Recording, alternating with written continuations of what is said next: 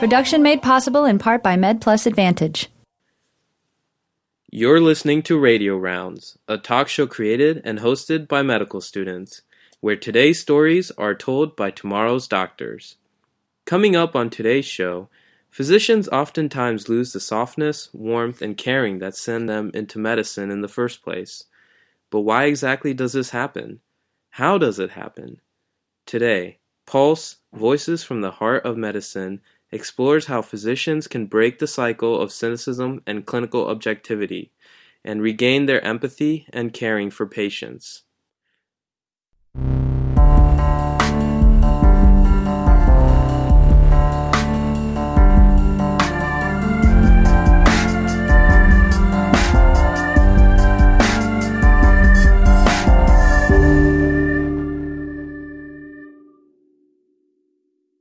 Welcome back to Radio Rounds, everyone. I'm your host, Yojan Patel. Continuing with our special series of narratives published in Pulse magazine, an online publication that shares personal accounts of illness and healing, fostering the humanistic practice of medicine and encouraging healthcare advocacy. Today, we look at the story of Dr. Yojan Grumet, entitled Broken, about an experience he had as a medical student. The piece follows an incident that occurred during his OB/GYN rotation. This incident was the first time Dr. Grumet had seen a physician emotionally broken by medicine. How did he feel at the time? Was he broken soon afterwards? Did he ever lose the caring nature that drew him into medicine in the first place? Let's hear what happens when physicians come across testing times in medicine. Broken by Yojan Grumet. I was a third-year medical student in the first week of my OB rotation. The OB program was known to be high pressure, its residents among the best. Mostly women, they were a hardcore group, smart, efficient, motivated, and they scared the heck out of us medical students. I remember the day clearly. Not only was I on call, but I was assigned to the chief residence team. I felt petrified. We'd started morning rounds as usual, running down the list of patients in labor. 5 minutes in, my chief got a 911 page from the ER, located in the next building. This seldom happened, so instead of calling back, we ran downstairs and over the trauma bay. We walked into pure chaos. The patient was 27, in her last weeks of pregnancy, and actively exsanguinating, bleeding to her death. She and her husband had been fighting. Apparently he'd picked up a kitchen knife and stabbed her in the neck. As the ER physician and the trauma surgeon worked rapidly on the woman's neck, my chief readied herself to deliver the baby. She turned to me. "Quick, get me a sterile gown and scalpel." Helping her to gown and glove, I could see the other physicians getting coated by the blood spurting from the woman's neck. She'd been talking when she arrived by ambulance. She wasn't talking anymore. The nurses were pumping blood into large bore IVs in both of her arms, but the patient's blood pressure kept dropping. On the fetal monitor, we saw the baby's heart rate starting to dip. My chief cleared her throat. "Okay, guys, we're gonna lose this baby if we don't do something fast." Without taking his eyes from the patient, the trauma surgeon said authoritatively, "We can't. If you cut her, she'll die. Give us a minute." "It will take a minute and a half to have this baby out," said my chief. She got no answer. She stood poised over the patient's abdomen, arm raised, scalpel in hand, and ready to pounce. The patient's blood pressure dropped even faster, and the baby's heart rate plummeted. "It is now or never," said my chief. Then the cardiac monitor began beeping. "Ventricular fibrillation!" The ER physician grabbed the cardiac paddles and shouted, "Clear!"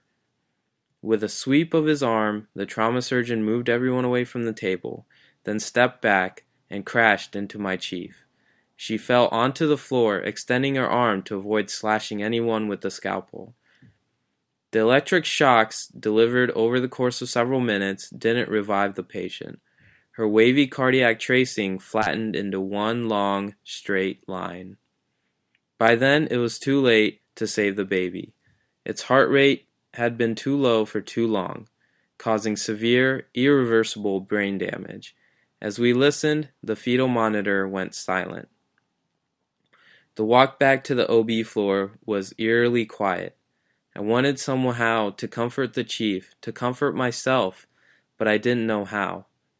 As we reached the nursing station, she slowly came unwound. For the first hour, all she wanted to do was talk.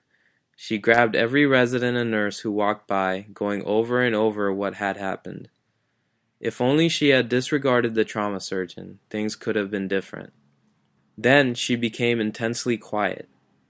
She sat at the table in the middle of the nursing station, her face contouring into a myriad of expressions as she mentally replayed the events.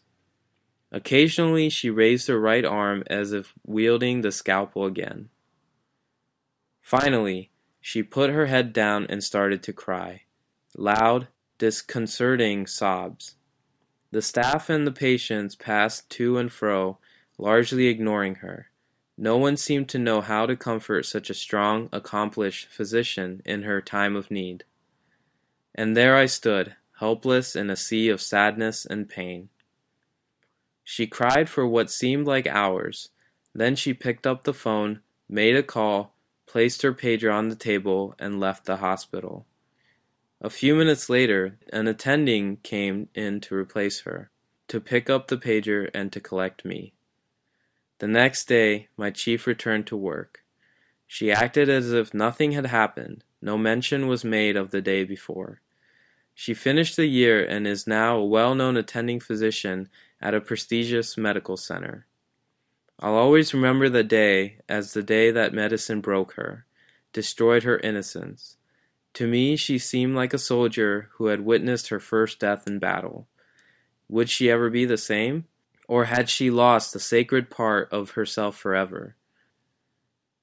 I feel sure that this is what happened because I remember when medicine broke me.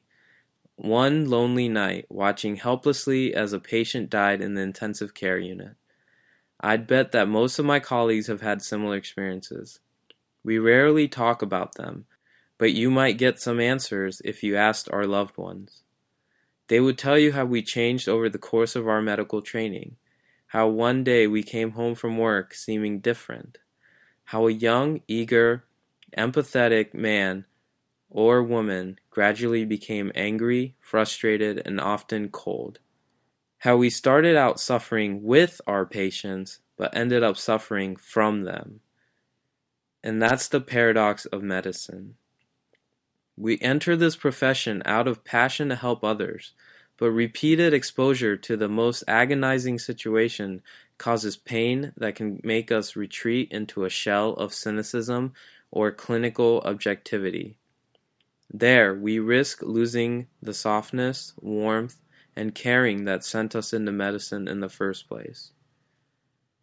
Now, years later, I know that some of us, the lucky ones, recover.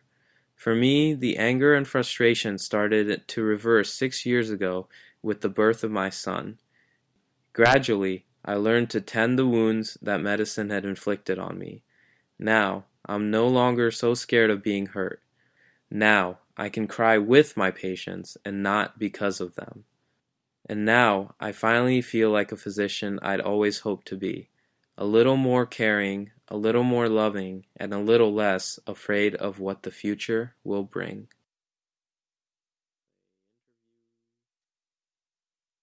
That narrative was from the experiences of Dr. Yojan Grumet, an assistant professor at the University of Chicago.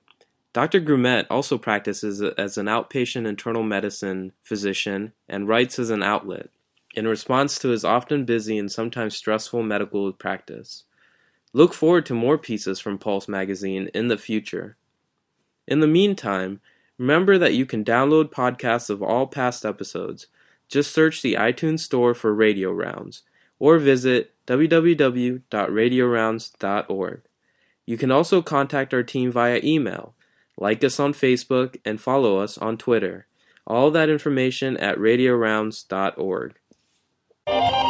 Production made possible in part by MedPlus Advantage, providing group disability and life insurance to students and residents through participating educational institutions. Visit us at medplusadvantage.com. AMA Insurance is pleased to announce an individual disability insurance plan called Essentials for MedPlus Advantage participants. Through this plan, eligible graduating medical students have a special one-time opportunity to apply for high-quality individual disability insurance, with no intrusive or time-consuming medical exams and only a few basic questions, and with discounted premiums. Apply now as the enrollment period ends soon. Radio Rounds is also proudly partnered with the Student Doctor Network online at studentdoctor.net. Find answers to your questions about medical school or residency programs. Ask questions in our online forums and get answers quickly. It's fast, easy, and available now at studentdoctor.net. Of course, please remember that the views and opinions expressed on Radio Rounds are not a representative of the views and opinions of the partners of Radio Rounds or of the Wright State University Boone Shop School of Medicine. Thanks so much for joining us today, everyone. We hope you have a fantastic week. For our entire staff here at Radio Rounds, I'm Yojan Patel, and one day, I'll be your doctor.